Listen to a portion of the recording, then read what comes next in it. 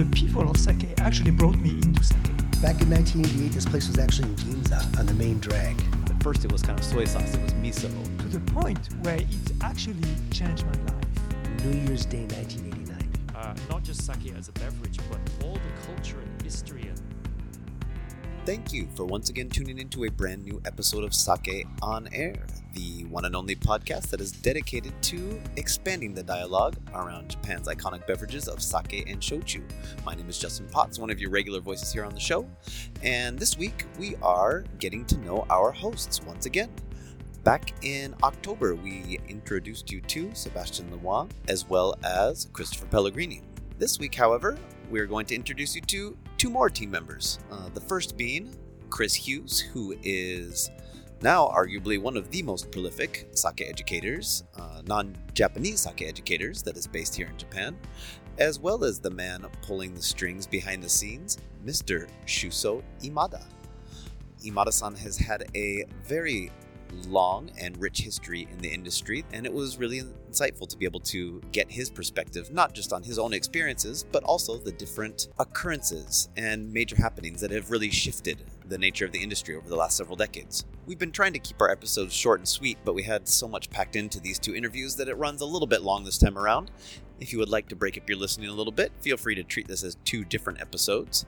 And if you like what you hear this week or any other week, please do leave us a review on Apple Podcasts or whatever streaming platform that you are enjoying Sake on Air on. With that, let's get on with the show.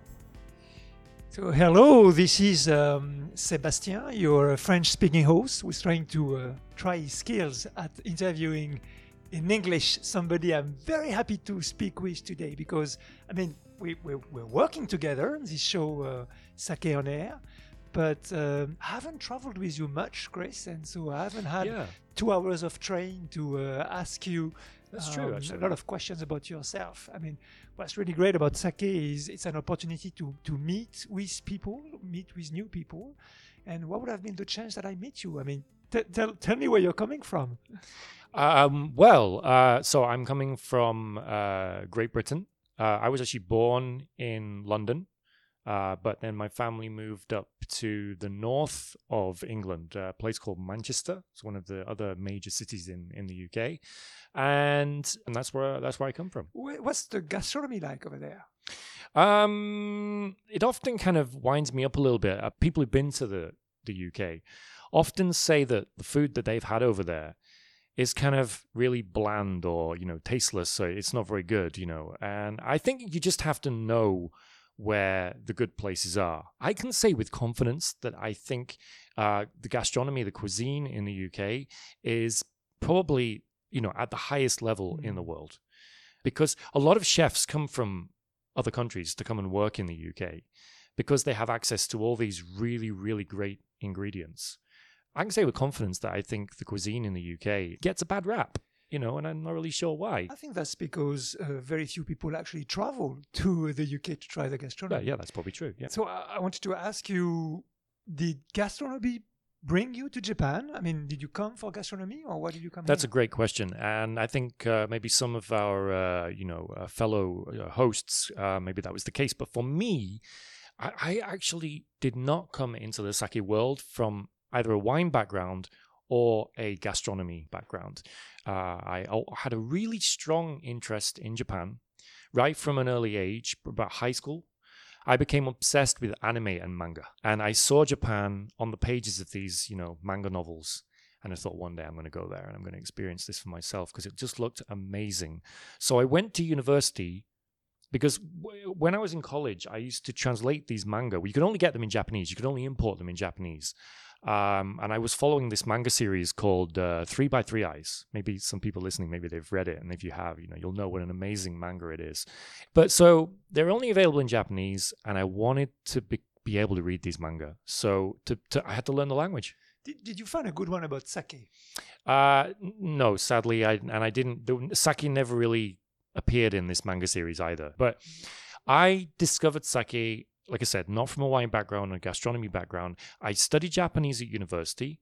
And after leaving university, I had this Japanese ability. And just by complete chance, I ended up falling into the Japanese restaurant industry in London, Mm-hmm. working for an importer, importing Japanese food and ingredients and beverages into London. And that's where I discovered sake. Okay. And you remember what kind of sake it was? Or? I do very, very well. First of all, let me say that I think like a lot of people who discovered sake for the first time, I went in there with a really negative image about sake. I just started working from this company, and everyone in kind of like their first year, because sake is one of the products that we were selling, they have to kind of have like a study session. And it turns out that I was going to have this study session with a sake brewer who would come over from Japan. I'm allowed to say the brand. I don't have to say the brand. It's Nambu Bijin, Iwate Prefecture. Anyone who's met the guy, Mr. Kuji, will know how really, really, really charismatic he is. So, there I was with this really negative impression about sake. I thought it was a spirit. I thought, it's going to be dry. It's going to be undrinkable, basically. And what he put in front of me, after a really charismatic presentation, which was just, full of Japanese culture and history, this kind of story about sake, I think that's probably he'd hooked me already. So I was an easy sell. But then he put out this sake in a wine glass, and it was a Tokubetsu Junmai. Nambu Bijin's Tokubetsu Junmai. It's a pretty famous product. It's what sake, tastes like. It's kind of like the traditional taste of sake, but with lots of fruity and floral notes. And it's very delicate, very elegant. And bearing in mind what my image of sake was, this just completely blew me away. I'm salivating, actually. Yeah. I mean, I still remember when I tasted it, because I was like, after I heard this presentation, I was, okay, the sake world is really interesting. I could get into this. If only this in the glass tastes half as good as the kind of the presentation, then I think that's it. I'm probably going to get into this industry. Did you mean that you actually came into the world of sake before visiting Japan? No, actually, I'd already visited, because when I was in university, when you study Japanese at university in the UK, it would be very rare for you to not actually get the opportunity to visit the country, because normally 1 year of the course is actually spent in the country. But I was actually very lucky to get an opportunity to go to Japan on like a summer course in my first year in university. So I'd actually been to Japan 3 times before I started working for this food and drink importer in London. So that's been how many years now? So the first time I actually visited Japan, I'll remember it very, very well. It was the World Cup. The World Cup was being held jointly with Korea. Mm-hmm. And I think that was 2001 or 2002. Yeah. Well, 2001, I think it was. Completely forgotten. Time flies, and my memory's going. But yeah, I think it's 2002. I remember France 1998. Yeah. So it must be 2002. Yeah, it would have been 2002. It's the summer of 2002. My first ever Japanese summer. I arrived in the sweltering heat. I mean, I actually love your avatar name on Instagram or on Facebook, Sake no Tabibito. Oh, thank you. For our listeners, I mean, it means sake traveler, but actually maybe sake pilgrim. Exactly. That's the translation I'm going for. I remember the first time I met you, you briefly talked to me about one of your projects, which was to travel the country and make a book out of it. And about sake. Right. So, I mean, tell us about it. Yeah, I only got part of that done, sadly. So I worked for this food importer for like 4 years. And then I really wanted to reanalyze how much passion I had for sake. I wanted to just, take 2 years out of the industry, go and do something completely different. So that's what I did. I actually ended up working for Daihatsu, not the car company. They actually, when they started making engines for big tanker ships. And so I worked for Daihatsu in their diesel, the European arm of their diesel engine company, selling parts for diesel engines, which they sold to ship owners. And, so after working for this company, it allowed me to kind of, save a bit of money away. And then I realized that I was really missing the sake industry. I knew probably the first week into that job, this was not a good idea. Nice. I'm really going to miss the sake industry. And so after 2 years, I'd been working in London for 6 years, saying one day I'm going to go back to Japan. And I said, the time's come. And so answer your question. No, it's a long way around. I decided I'm going to go to Japan. I'm going to get a working holiday visa. I'm going to go to Japan. I'm going to visit all these breweries that I've always wanted to visit. I'm going to do, maybe 100 breweries, something like that. And I'm going to write a book or make a website. Actually, I wasn't going to write a book. I was going to make like a website with a map on that you could use to find all these breweries, find out more about them. And sadly, I never really got the website up. I'm actually really disappointed in myself about that. But it doesn't mean that it still couldn't happen. But I did manage to get around 80 sake breweries in the 1 year. Not bad. That's not bad. That's yeah. It's all right. Week, yeah. So, I mean, you're not going back into the food import industry at the moment, I understand. So tell us, what are you doing now? So I was working for a shop in Tokyo Station, Hasegawa Sakiten, it's called. Pretty famous, chain of sake shops, specialist sake shops. Yeah, I mean, great address for those who are here. Yeah, if you want to go out and you want to go, buy high quality sake. We can't recommend these shops enough. So I worked for like 2 months in a part-time job, and during my time at that shop, just as I was thinking of leaving, actually, very often what would happen is sake breweries would come over and they would do like little sales demonstrations at this shop. And a brewery called Tatsunokawa Shuzo was doing a sales demonstration. And I got a tap on the shoulder, just as I was there stocking the shelves. And the guy there, Togami, who's the manager for overseas sales at the time, he just asked me, like, what are you doing here? Why is a British guy working here? And I got an opportunity to kind of tell my story. And the rest is history, I guess. They asked me to come and work for them.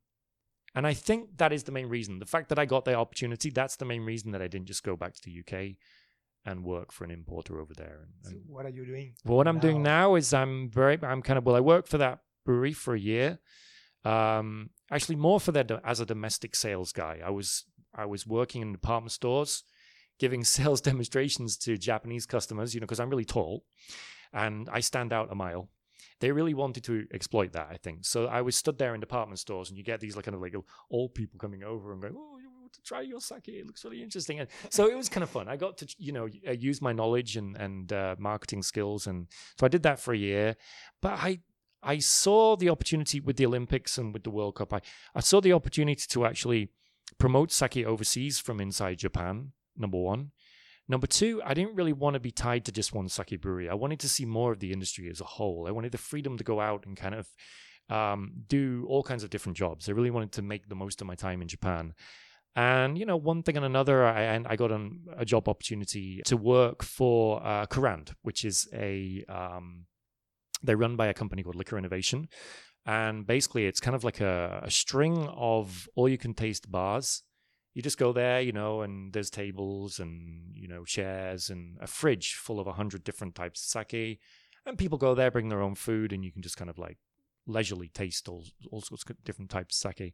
And I now work for Kurand in a kind of freelance capacity. And basically, I would say that sake is very much my side job.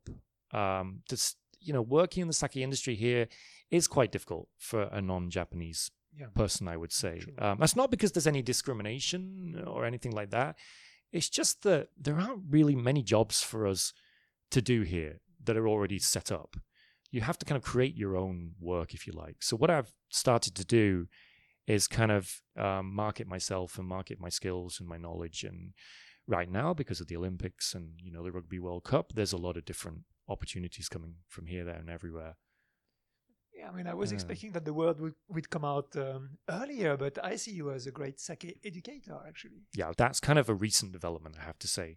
So about 2 years ago now, in end of 2016, I was attending a sake event, and a very nice lady and a very, very, very important and influential person in the sake industry, a Japanese lady called Hiraidi Toshie.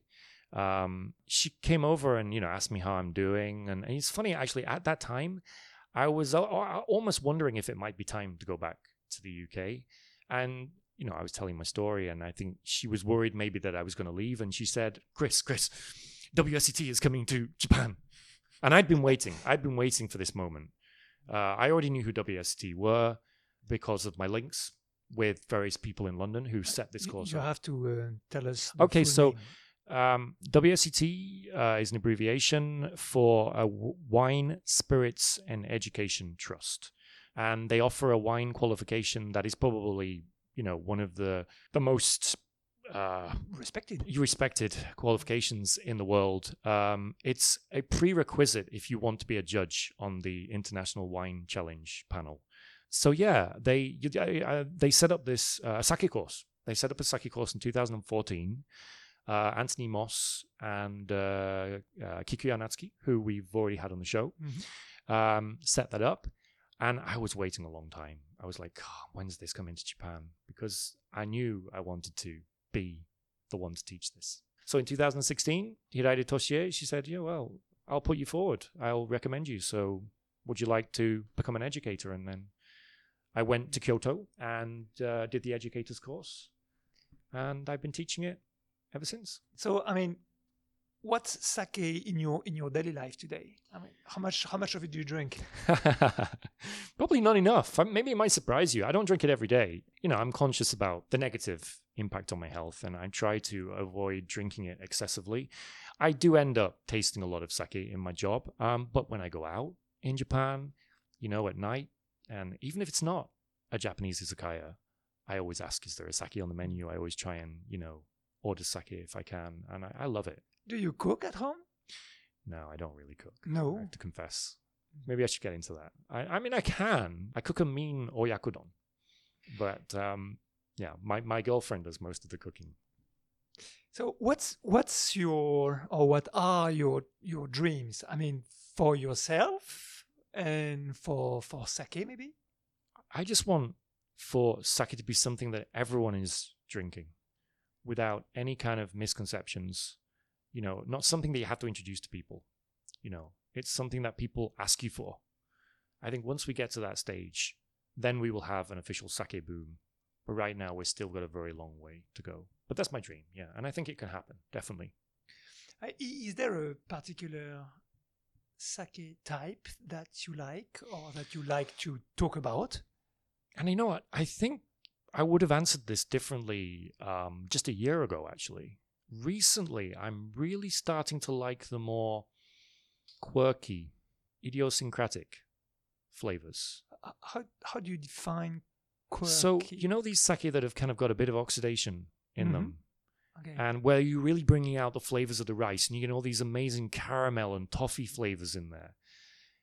And that's completely different to what I was drinking just a year ago. Just a year ago, I was drinking the more fruity and floral types, like the Daiginjo. But I'm starting to gravitate more towards Junmai that have had hardly any polishing and that have got that little bit of kind of oxidized touch to them. When you work for the brewery, you probably spend some time helping the brewers, learning about the process. Is brewing sake one of your dreams? Well, so as you quite rightly said, my first kind of experience brewing sake was kind of a training, if you like. Yeah. When I worked for Tatenokawa Shuzo, they invited me up to the brewery to sort of spend a week trying my hand at various different parts of the process, and that includes the boring parts as well, like bottling, where it's very therapeutic, but it's quite boring. It's mainly just kind of manual labor. But I did get to go into the brewery and a whole day, and they've got rid of the Toji system, so they just kind of have like a foreman, if you like, but a very nice guy. And he said in the morning on that day, Chris, just tell me what you want to try. You can go into the koji room, you can stir the mash, you can do whatever you want. And so I did. I spent the whole day trying my hand at absolutely everything. I spent like an hour in the koji room, and it was so much fun. It wasn't hard work at all, but I know they were going easy on me, and I know that that was a very soft introduction into sake brewing. I've had a little bit more experience more recently. Marumoto Shuzo in Okayama. I got to know Marumoto Shuzo in London. And I'm very, very good friends with the CEO, and he's always emailing me, asking me to go down and visit. And they said, why don't you come down and just help us with a bit of brewing and come and watch? And what I love about sake brewing is that every brewery does their brewing just a little bit different. So you always learn something new. It's always very different. I mean, that was one of my questions. I mean, Yeah. you visited 80 different places. What fascinated you about them? Oh, so different. Also different from just like arriving and seeing the front of the brewery. You know, you've got these breweries that are out in the kind of more municipal areas, surrounded by local housing, you know, residential housing. Then you've got these breweries which are out in the middle of the mountains, you know, or out in the middle of the countryside. And I would say, like, just going and seeing how the shop front, if you like, of all these breweries is so different. When I was visiting these breweries, I have to say, I often visited them in the summer months when they aren't brewing, so you can't actually see any brewing. And even so, it was just so interesting. You know, I mean, the brewery tour itself was pretty short. But then, if the brewery is growing their own rice, you get to go out in the fields and see them, you know, how they grow their rice and just the architecture of the brewery. And a lot of breweries have these little museums and things that you can go and visit. The tools and the tools that you can see. Yeah, the tools as well. Yeah. Every brewery was so different. And the other, I mean, a lot of these breweries that I was visiting, I already knew the owner or the people working there, someone working there quite well. So they looked after me. You know, I got a sort of quite special tour, got to go out and eat with the owner or the toji or whatever afterwards at their local izakaya. And it's just a very personal experience, you know. And of course, they tell me their story. A lot of what I learned about sake in the early days was not from textbooks or the internet. It was really just from the brewers firsthand. And it was great privilege, I think. You've got some great stories to tell. I mean, is there one in particular that you'd like to talk about? One that surprised you? Yeah, there are so many. I mean, like, I was really surprised to learn of sake's deep link with No theater. Okay. Yeah. Tell me about I it. learned that on a visit to a brewery in Tochigi Prefecture, Watanabe Shuzo. Okay. And we were talking about how, like, sake has different links in Japanese culture and things like that, how it's intertwined with Japanese culture.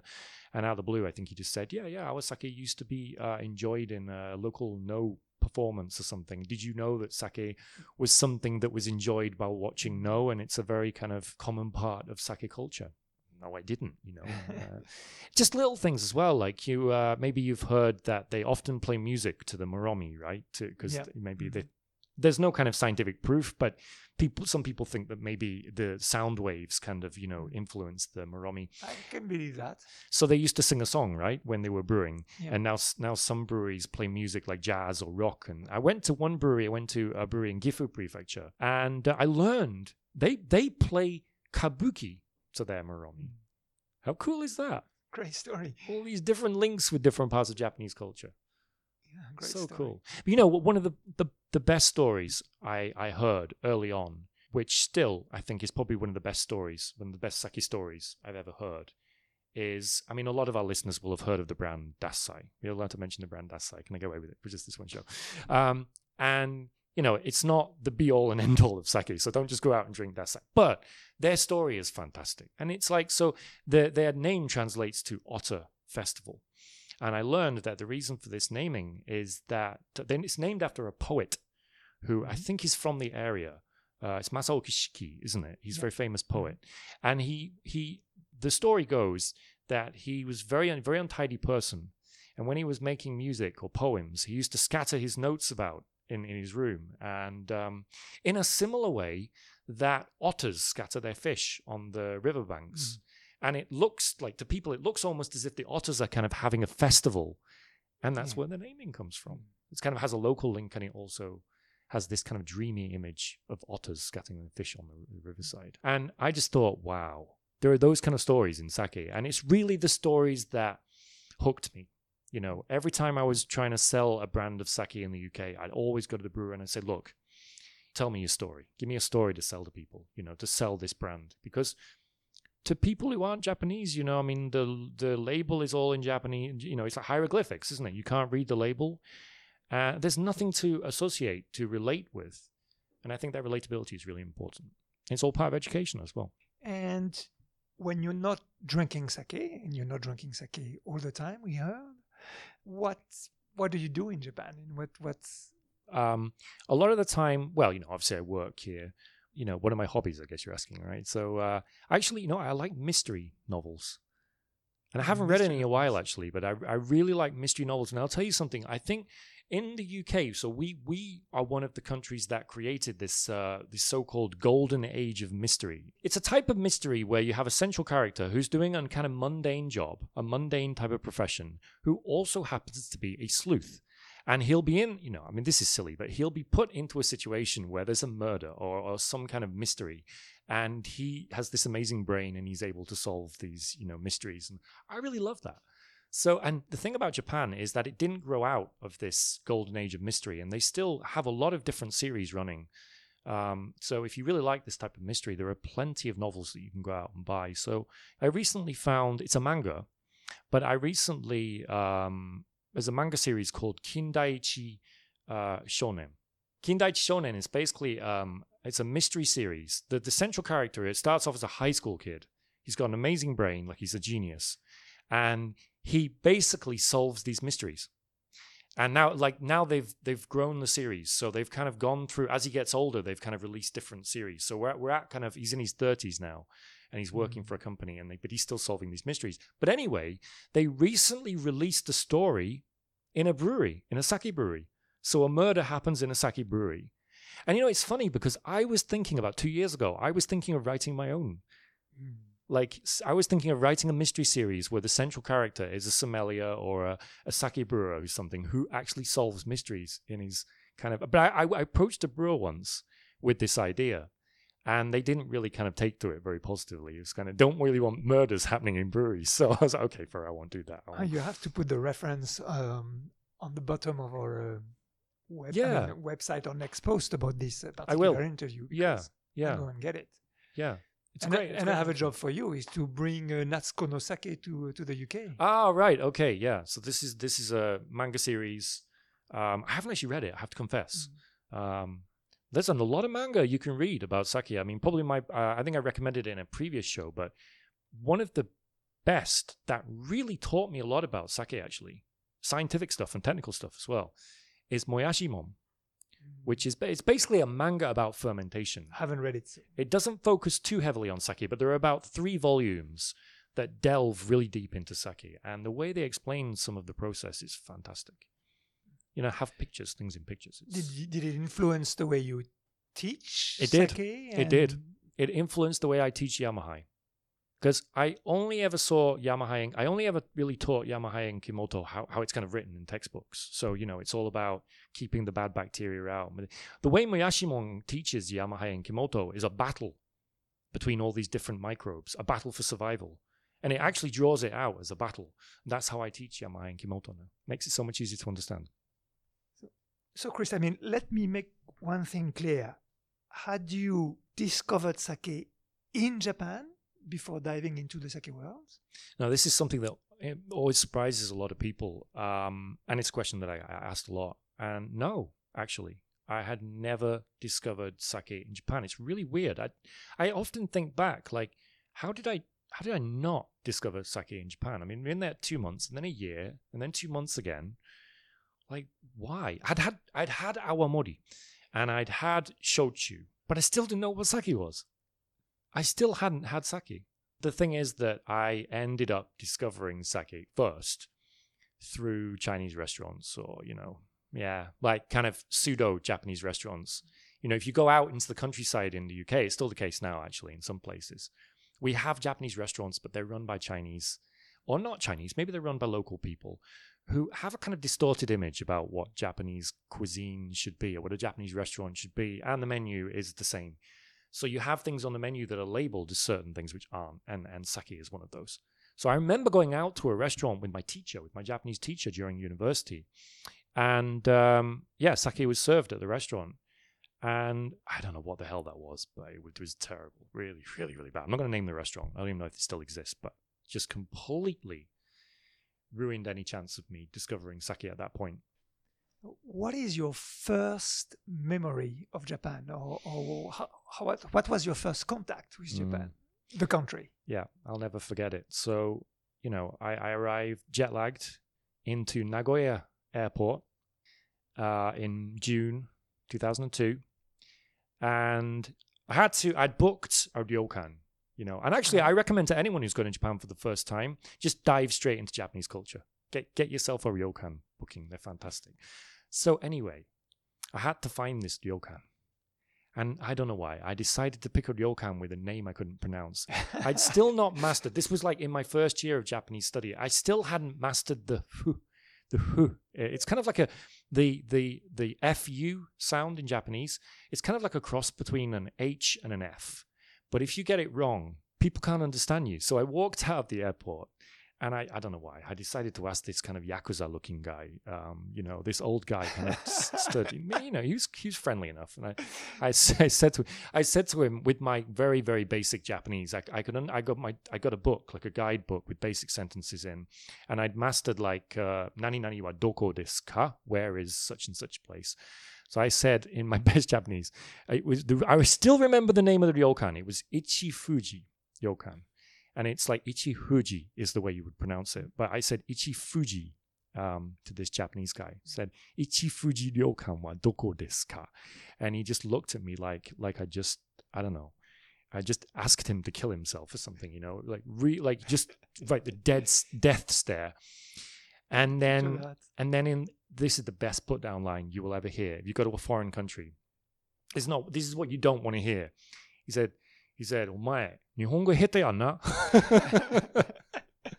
And that was it. It was like which basically means your Japanese is very poor. Yeah, it means basically your Japanese is terrible. And if you know in manga when when something like happens and the character kind of just like goes like you get that sound dong, and the character just like kind of got a blue color. That's basically what happened to me. I did find the ryokan after a little bit of better pronunciation, asking some slightly more friendly kind of people. You were very motivated to run some of our early podcasts about terroir, about pairing in particular. I mean, crazy. Why attracts you with pairing in particular? So food pairing has become a massive part of my work. And one thing that I didn't really possess as a skill to begin with, naturally, is tasting, I have to say. I wasn't a very good taster to begin with, probably because I didn't have the wine background.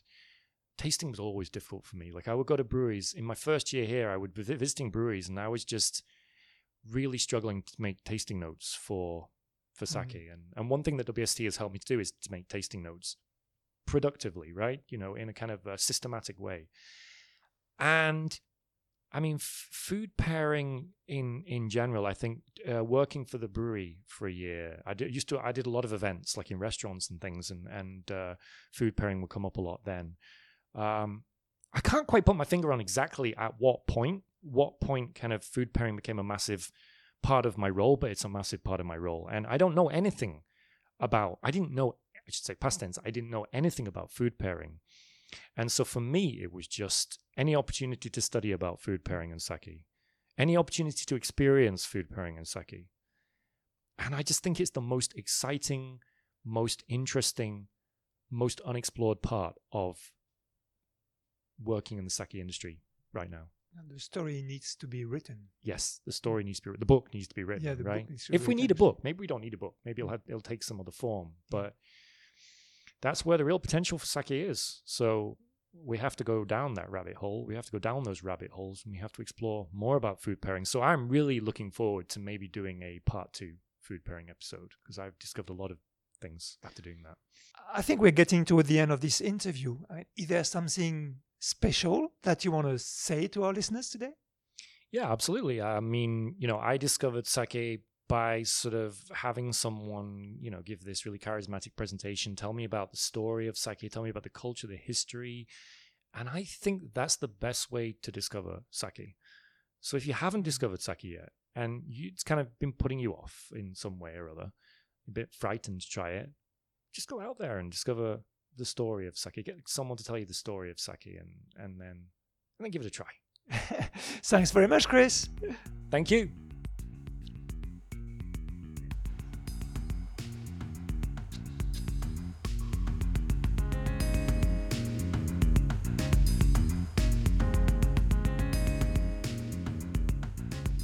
Hello everyone and welcome back. This is Rebecca Wilson-Lai, and to my right is Shuzo Imada, the General Manager of JSS Information Centre and one of the quiet heroes behind the scenes at Sake on Air.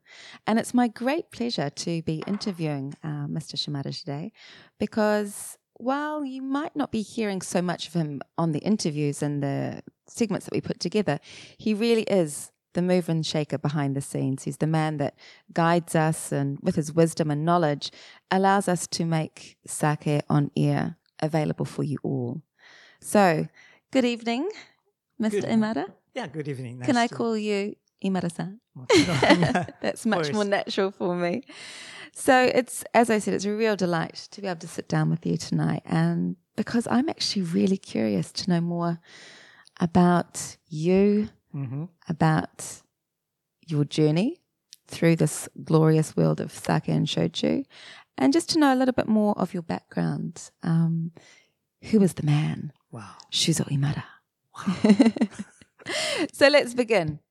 Born in Tokyo in 1960. Yeah. So ago. You're actually a Tokyo native, which is quite rare these days, isn't it?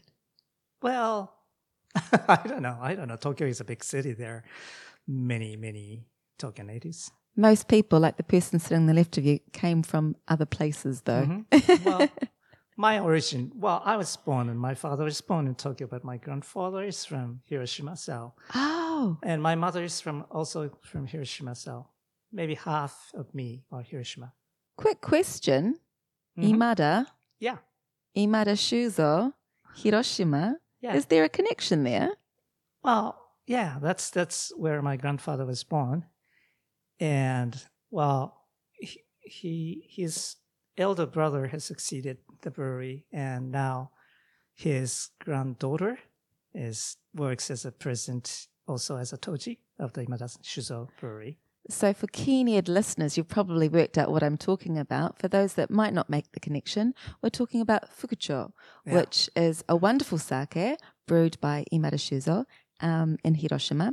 And the toji, or the master brewer, Miho Imada, is a pioneering female master brewer, and she's doing really wonderful things, isn't she? Yeah, I think so. Well, I've known her for many years. It's funny that the sake world is a very, very small world indeed, isn't it? Well, that's right. Yeah. It often happens. So let's start with where we are now. We're in the JSS Information Centre, and you're the general manager of this.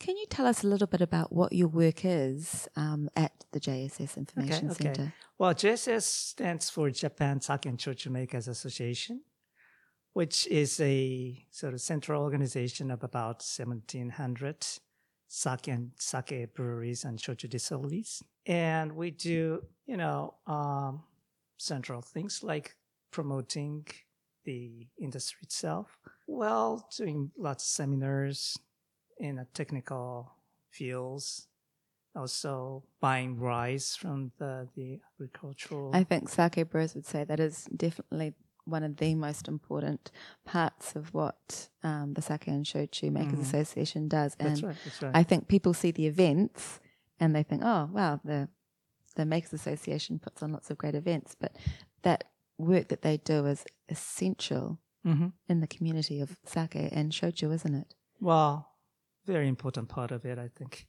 So you're at the information centre and we can see a lot of information, obviously, that's not in Japanese. So can you tell us about the... Okay. Well, this place is quite small, but located in a very central Tokyo, in the neighborhood from a very core stations like Shimbashi and Toranomon. So you have a very good access to here. And it's small, but has all the information about sake and shochu world, including the information of the breweries. And also, we usually have about 100 items to taste. So many of the people who visit here come here to visit.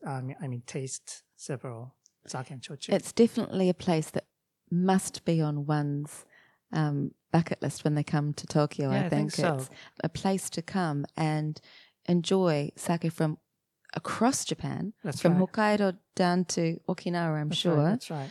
and gather information from every single brewery and prefecture in Mhm. between.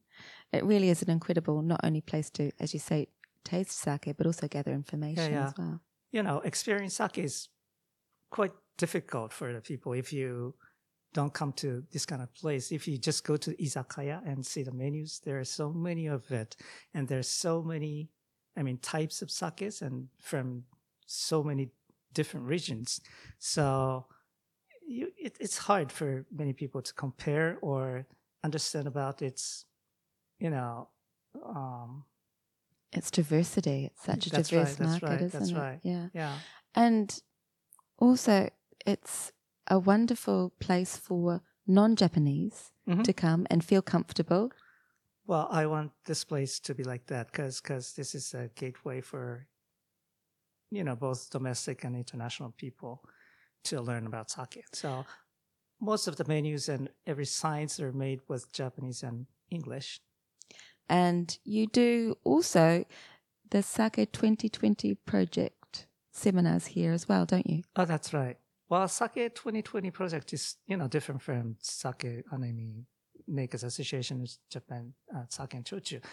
But it's a kind of volunteer activities to promote sake, to make a basement for infrastructure for the foreigners to enjoy sake and chochu until the year of 2020. So for those who haven't been fortunate enough to attend a Sake 2020 project event, they are seminars with usually one sake brewery. Is that That's correct? right. That's right. And the presentation, can you tell us about that?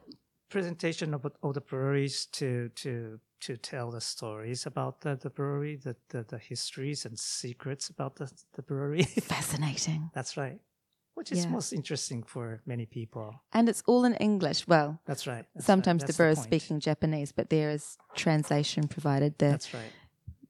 They're a good bilingual person like you and Justin, Chris. And around Chris, here. yeah. Well, actually, all the team. Mhm.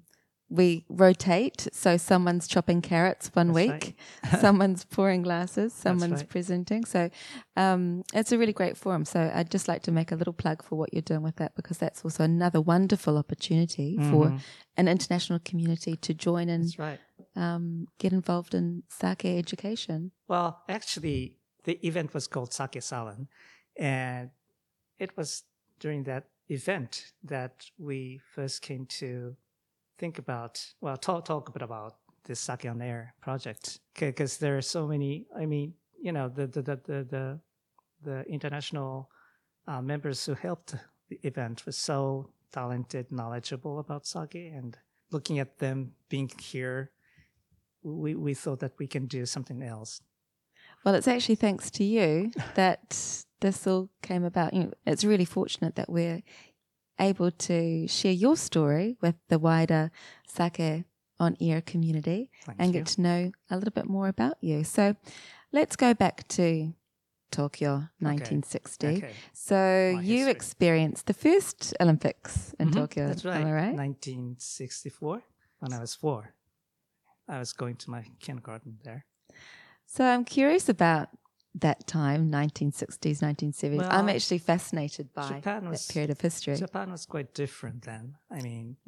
Not as wealthy like these days. So, it's a world of black and white pictures Mhm. in my memory, because things are not so colorful then. Everything is not so colorful. Wooden houses all over. Well, I was living quite in the middle of Tokyo, close to Nihonbashi. It's quite the center of Tokyo, but still, around my house, all the houses were wooden made, not fancy like now. Sounds No idyllic to building. me. I don't know. Well, my father built a 3-floor building, which is not big, but from the top of the building we can see Tokyo Tower and Mount Fuji there. Then that's impossible now, Wow. because there are no buildings around. 3 floors building was the highest. around. Amazing. Wow. That's the time. It's like What a that. precious memory to have. Well, It's a poor life. Yeah, it's a good memory, though. I'm curious what your experience of sake was in the 60s and 70s growing up in Tokyo in those days. Actually, I didn't have a very good image about sake when I was young. I've been grown up in my grandfather, as I told you, was a son of the brewery in Hiroshima. And our family business, he came to Tokyo to sell their products. And he started a retail shop and then moved to a wholesaler. So I was born as a son of the sake wholesaling company. So I've always been surrounded by sake. Again, sounds idyllic to me. Well, but how was that to you? That's many people say, but for small children like me, being in the middle of sake is not such a happy thing because, I didn't know what sake tastes like. I have no idea about how being drunk is, so I just saw the people who drink sake every day and get drunk and, speak in a loud voice. That's scary to a small children like me at that time. So I and my elder sister, hide away. Hid away from the scary sake drinkers. That's right. That's often happened. So that makes me feel bad image about sake. And did that negative image continue? Well, continue quite a long time, I think, Right. until I get an adult. Right. I would think that sake was the dominant alcoholic beverage of choice. Is At that time, true? when I was small, the top share, of course, was sake, more than beer. Beer Right. was more expensive thing. Wow. Well, it's changed now, but Sake was very much a part of daily life. Was it a part of your family? I mean, other than the business, for example, was it on the dinner table when you had meals, or? well, maybe in many family things goes like that. But in my family, both my grandfather and father couldn't take any alcohol. It's like an allergy kind of thing. So they didn't drink almost any. They taste. Because that's their job. They taste every day, but they spit everything out. And I never saw them drinking alcohol on the dinner table. I suspect they probably had a very good business then. Well, it's, people says they said it's better not to be, able to drink, because if you like sake and drink so much, you always taste it for their preference and can't look at this very objectively. What was your drink of choice when you started to become an adult drinker? Yeah, wine. Right. Why not sake? Because I didn't have a good image of sake. Still, 20 And- yeah? Also, sake at that time didn't taste so good, maybe Right. as now. So I was forced to drink, and I drank a lot. And for my quite younger age, my father and my grandfather let me taste sake. So I knew how sake tastes like, maybe more than everybody else. Yeah. But still, I didn't have such a good image of it. It was the boom era. That was when sake was riding high there. And then, during that time, brewers were making money and were able to invest in new technology to make At more that time, premium sake. When sake breweries are rich, there are two directions. One goes to there's kind of high technique or high, way of reserving things, but many of them thought about producing more and more, big production, because the economy was growing. They thought about making more and more. Right. So instead of investing in elevating the quality. quality, it was about investing in technology that could make you produce more. More. Yeah. That was a tendency at the time of the year, I think. Right. I remember. Right. But I'd like to just go back to your resume a little if I can, because I believe that you graduated from the Hitotsubashi University Law Department. Uh-huh. And you went to work at Nippon Steel Corporation, which doesn't sound like a sake distributor or a sake brewery, Right. Imada-san. Yeah, good. What was going on there? Well, because I told you, as I told you, I was not too much interested in sake. You and really didn't like it, obviously. Yeah, and I was not a strong drinker also. So I studied what I wanted. I studied international law, and I wanted to be a diplomat and work for the United Nations kind of thing. And well, saying that, I didn't study so much, so I didn't pass the exam for being a diplomat. So that's why I went to Nippon Steel Corporation, which looked for me is very far away from the sake industry. So is that why you can speak English? Well, yeah, I've always been interested in language. I don't know where I learned my English, but I studied 1 year in the United States, going to university. Amazing. You're a genius. You went 1 year at university and you came back fluent. I've been here for 14 years, still struggling with hello sometimes. In my younger days, I was singing in a band, and I was a vocalist, so I have to learn by heart every lyrics. And Was it a rock band? That's a rock band. It's a progressive rock band. Imada-san, the secrets are coming out. We need to know more about this. No, come on, pray tell us about the rock band. What was its name? Well, the band's name was East Wind. East Wind. East Wind was the name of the band, and we played music like Pink Floyd. And Did you have long hair? Did you have a ponytail? wow, no, Oh. I mean money, time, money. And we played many tunes from ES, the band ES. Amazing.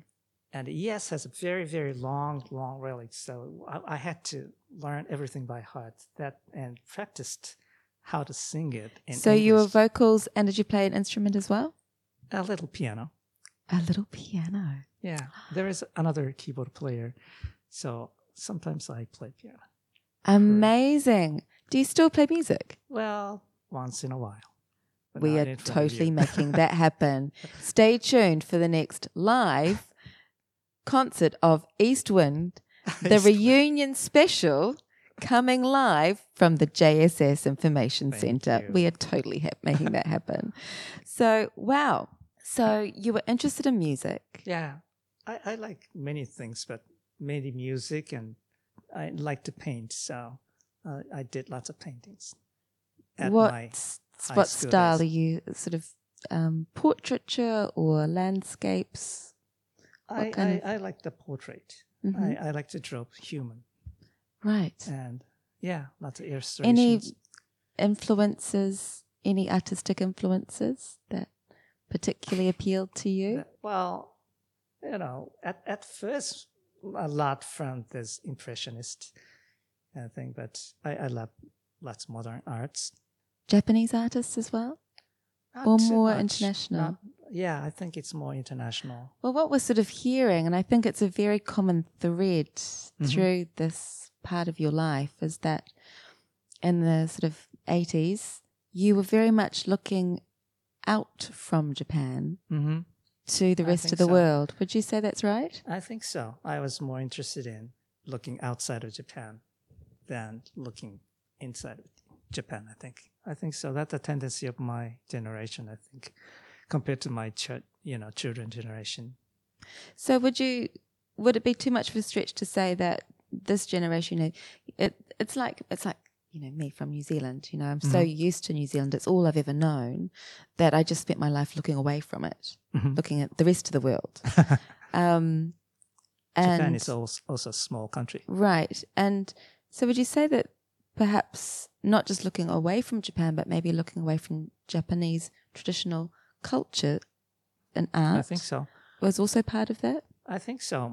Well, because that's the history of modern Japan. I think Japan has always been pursuing the culture of the Western countries after the World War II. I think to catch up with them was the slogan for most of the Japanese people, and I'm the end of that generation. I think. And now it's kind of gone full circle, and this Uh-huh. generation seems to be looking back to Japan. I think so. It's because, well, there has been a shift change, to see outside of Japan. And, well, there's a shift change that we have realized what we have. There was a timing for us to look back inside of us. Well, if I look at your resume once again, there was a sort of a look back, a return for you, because after your time at Nippon Steel, you became a board member at your family's distribution company. Yeah, so you yeah. actually went back to sake. What brought that about? Well, because I was the only son, and there is nobody who can succeed the business. So my father always look at me seriously, and in a serious tone, what would you do? So it was duty, there's- calls, family yeah, duty calls. That's right. So you There's returned no to answer. you returned to the family company, and you merged with another company, I believe. Oh in- yeah. In about 2002 or 4, our company was merged with a same style wholesaling company, which is called Ota Shoten, and became a little larger scale company. How was the sake industry at that time? Wow, it's a turning point. So our company mainly pursued the sake, which is the brewery, which is not very big and have a good quality type of sake. So those breweries has been increasing at that time too. At the same time, many of the big huge companies began to Go into decline. go into decline. And so I'm curious though, because now we are here, Mhm. and during that time, going back into the family business, was it there that you had your sake reawakening? That's interesting for me too. Looking back, I've always, even after succeeding my family business, I wasn't too much interested in sake, and I started by studying wines at first, and I got a wine advisor certification at first. After maybe about 20 years of my job, I coincidentally drank sake, Yukinobosha, which is from Akita Prefecture. I remember when I first drank that too. Uh-huh. I think everyone's got a Yukinobosha story. I think Tell me so. yours. Well, as I told you, I wasn't a very strong drinker. I couldn't drink so much. But first time I drank that Yukinobosha, I could drink easily this 1 cup, which is about ichigo, maybe 180 mils. milliliters. And I didn't get bad. I mean, I was quite surprised that I could drink that much without any difficulty. Do you remember the flavor or the expression of it? Was that also a standout for you? It's actually is a Yamahai Junmai with a black label. Do you know that? And I had a feeling that the feeling I had was that the sake was very, very mild, smooth, and soft, which I couldn't live together with sake, but for that sake, I could go along with it Yeah. without any difficulty. That's the feeling I had about So sake. your awakening Yeah. came from Yukinobosha. And how did that develop and become the turning point for you? Yeah. Being able to drink sake is quite different from just tasting sake and evaluating sake. Before that, I was evaluating. I had a good, tongue and nose, so I was pretty good at tasting and evaluating things. But it's interesting, but not enjoyable. But once you can drink sake, the world totally changed for me. So I started, really tasting it, enjoy drinking other sakes, slowly but surely.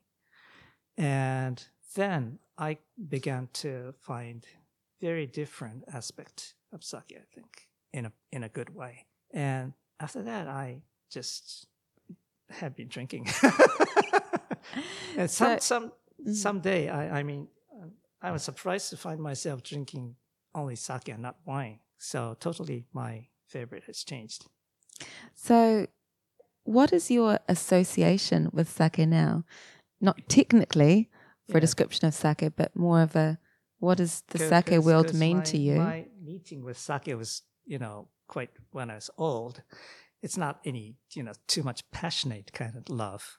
It's more stable. So my association with sake is pretty good aged couple like kind of thing. Comfortable, yeah. Comfortable, Yeah. very comfortable. Yeah. And it's No about rush. it's there's no rush exactly. It's a long, stable, Mhm. life enhancing That's right. relationship. Yeah. You went on to found your own company. Is that right? Yeah. After doing well, because I've been doing distribution thing for like 25 years. I was get tired of it. I mean, because distribution is just buying things from somebody and selling it to somebody. It's a middle distribution, so doesn't produce any value into the market. So I was tired of just doing that. So I wanted to be more in a producer side. That's why I quit my job as a wholesaler and started a company who does a marketing consultation for the breweries. And that's not for a long time, only 4 years. But for that 4 years, I worked with several breweries and had a very, very good experience to know about the market, which is, if you work from the distribution point of view, and if you work from the brewery side of view, it's the world looks quite different. And being in the maker side was very, very good experience. Yeah. And did it give you a different understanding about the needs that need to be addressed maybe in the wider sake community and in the sake market to sort of reverse the decline of the sake market and to help rebuild it? Did it give you a better insight to how we could do things better? Well, the change has begun in these several decades, I think. And the biggest shift change was the change of the generation of the breweries, I think. That's the biggest thing which has happened in these 20 or 30 years. And that change have changed the quality of sake itself totally. Because, sake used to be made by a toji-san, which is a seasonal worker. And toji-sans, well, there are many good toji-sans, but they're hired brewers, and their most important job is to make something good, not the best. If the quality is good, it's okay. They don't challenge. They don't need to challenge. But the younger generation now often are the son of the breweries, and as they're the son of the breweries, they can challenge everything, and they can do he wants to make.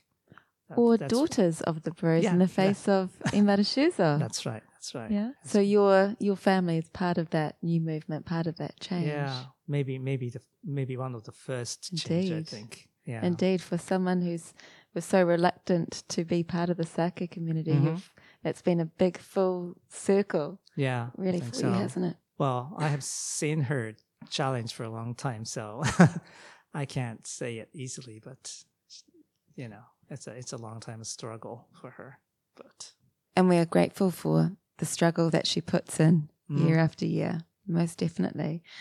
Those of us who have been living in Japan, those of us who have been in the sake industry, saw and felt this movement, saw and felt this change. I do remember it changing as well.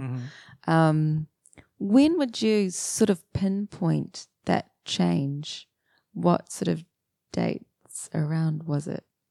I think it's Juyon Dai's Takagi-san was the change, I think. That's a key point of these several decades. That's a big change. Can you explain? A lot of listeners won't know what Takagi Brew or Juyon Dai is. Juyon Dai is a very famous brand. made by Takagi Brewery in Yamagata Prefecture. And at that time, well, that was in 90s, I think. 1996. Six Yeah. or so.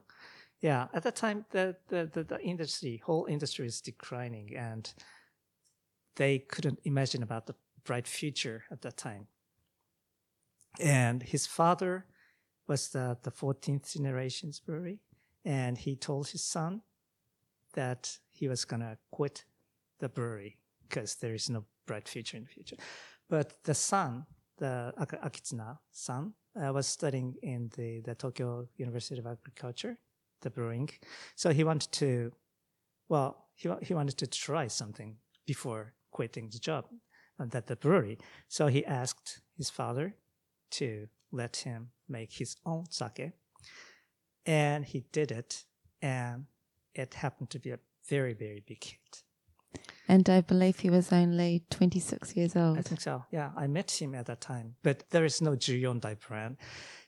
His name card says Asahitaka, which is the old family brewery. Brewery brand. Yeah. Yeah, so I didn't know who he was. So for those who don't know, Juyondai means 14th generation. So That's I right, believe that's he right. named it for his And father. the important part of the story is that he made a very, very different type of sake. And before him, the good sake is said to be Tande Karakuchi, which is typical Niigata style, light and dry type of sake, being a good sake. But what he made was a totally different type of sake, which is rich and a little sweet sake type of sake. Aromatic style. Yeah. If it was a wine, it would probably be a Riesling or a Gewürztraminer or something. That's right. It's interesting that it was a very, very big hit. So he made a great sake, but to carry on your point, he made the transition into the brewery and took responsibility for brewing. And he gave a dream for the younger generation that the younger generation can do something good and can be successful in the future. It's a good dream to have. It's amazing that history has just happened in such a short time. That That's right. huge renaissance within the sake community itself. Yeah, I think so. It's such a monumental shift, but we were witness to it, Yeah. which is so fortunate, because I think perhaps today people that are coming into the sake industry or starting their sake journey come across the word Kuramoto Toji, owner and master brewer. Quite often. It's now common, every other brewer seems to be also, the owner of the brewery seems to also be the master brewer. And we take it for granted, I think. But that only just recently, that change really came about in right. the last 2 decades, basically. Yeah. So now your activities are very much focused on promoting and providing opportunities for people to experience sake, to get to know the breweries, get to know the regions where the sake is produced, to deepen their understanding of sake. Looking at the sake industry where we are now, how would you describe the sake industry? And you've had a long view of this industry from a child to now. Where do you think we are in the sake industry at this stage? Well, there are so many things we have to do now in me. And especially, I'm very much curious about regionality of sake. Is quite important for the future of sake. Why is regionality important for Well, you? basically, sake has a regionality, in my opinion. And, regionality means the diversity and the chances for the small regional brewery to survive if they, do good. And regionality, I've always thought that Japan is like, if I compare to other companies, country like Italy, I think, Japan is a long island country, and the climate is quite different from north to south, and it's like Italy. And in Italy, each prefecture has a different type of grapes and different type of foods, and it's really enjoyable traveling, eating, this kind of thing. So that's the same thing in Japan, I think. So the food in the Hokkaido northern area and the food in the Kyushu southern area is very, very different. And sake is always paired with the food. So basically, sake has a very strong regionality.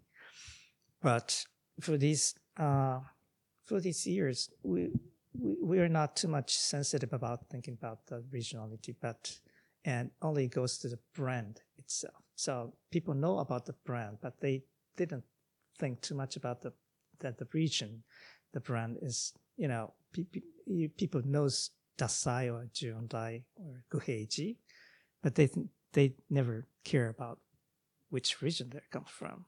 Not too much about it. So how are you trying to create more awareness about regionality and experiencing sake within a region and enjoying all of those complementary cultures and experience that come with enjoying regional sake? Well, one thing very important for us to promote is a GI, geographical indication kind of thing, because it's to make a rule.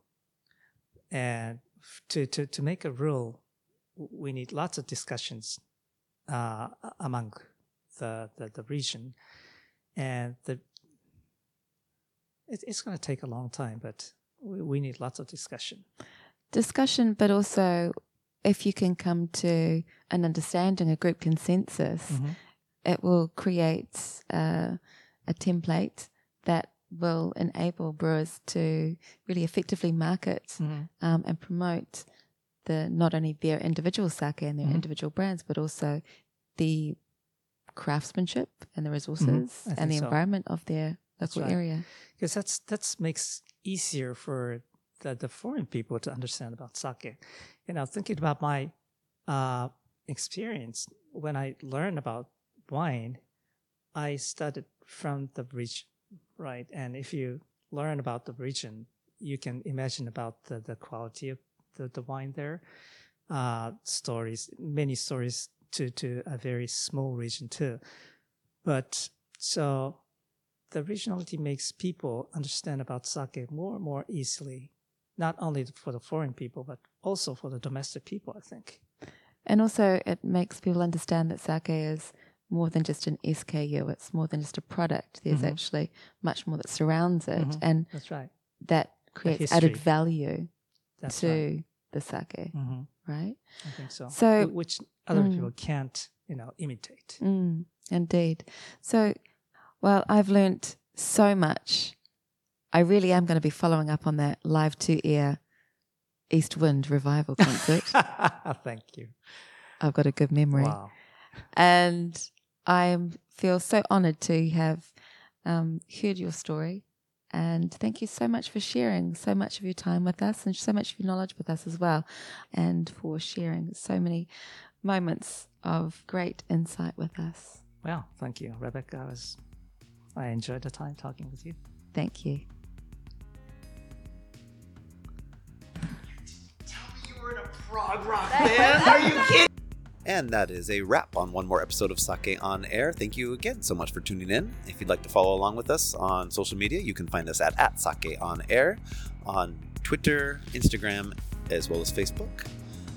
You can check us out on YouTube as well. We're gradually uploading past episodes so that those who prefer that platform can use that as well to enjoy their sake and shochu infused information. As always, this has been a broadcast from the Japan Sake and Shochu Information Center in Tokyo, and the show is made possible with the fantastic support of the Japan Sake and Shochu Makers Association. Thanks again for listening, and we will see you all in a couple more weeks. Kanpai!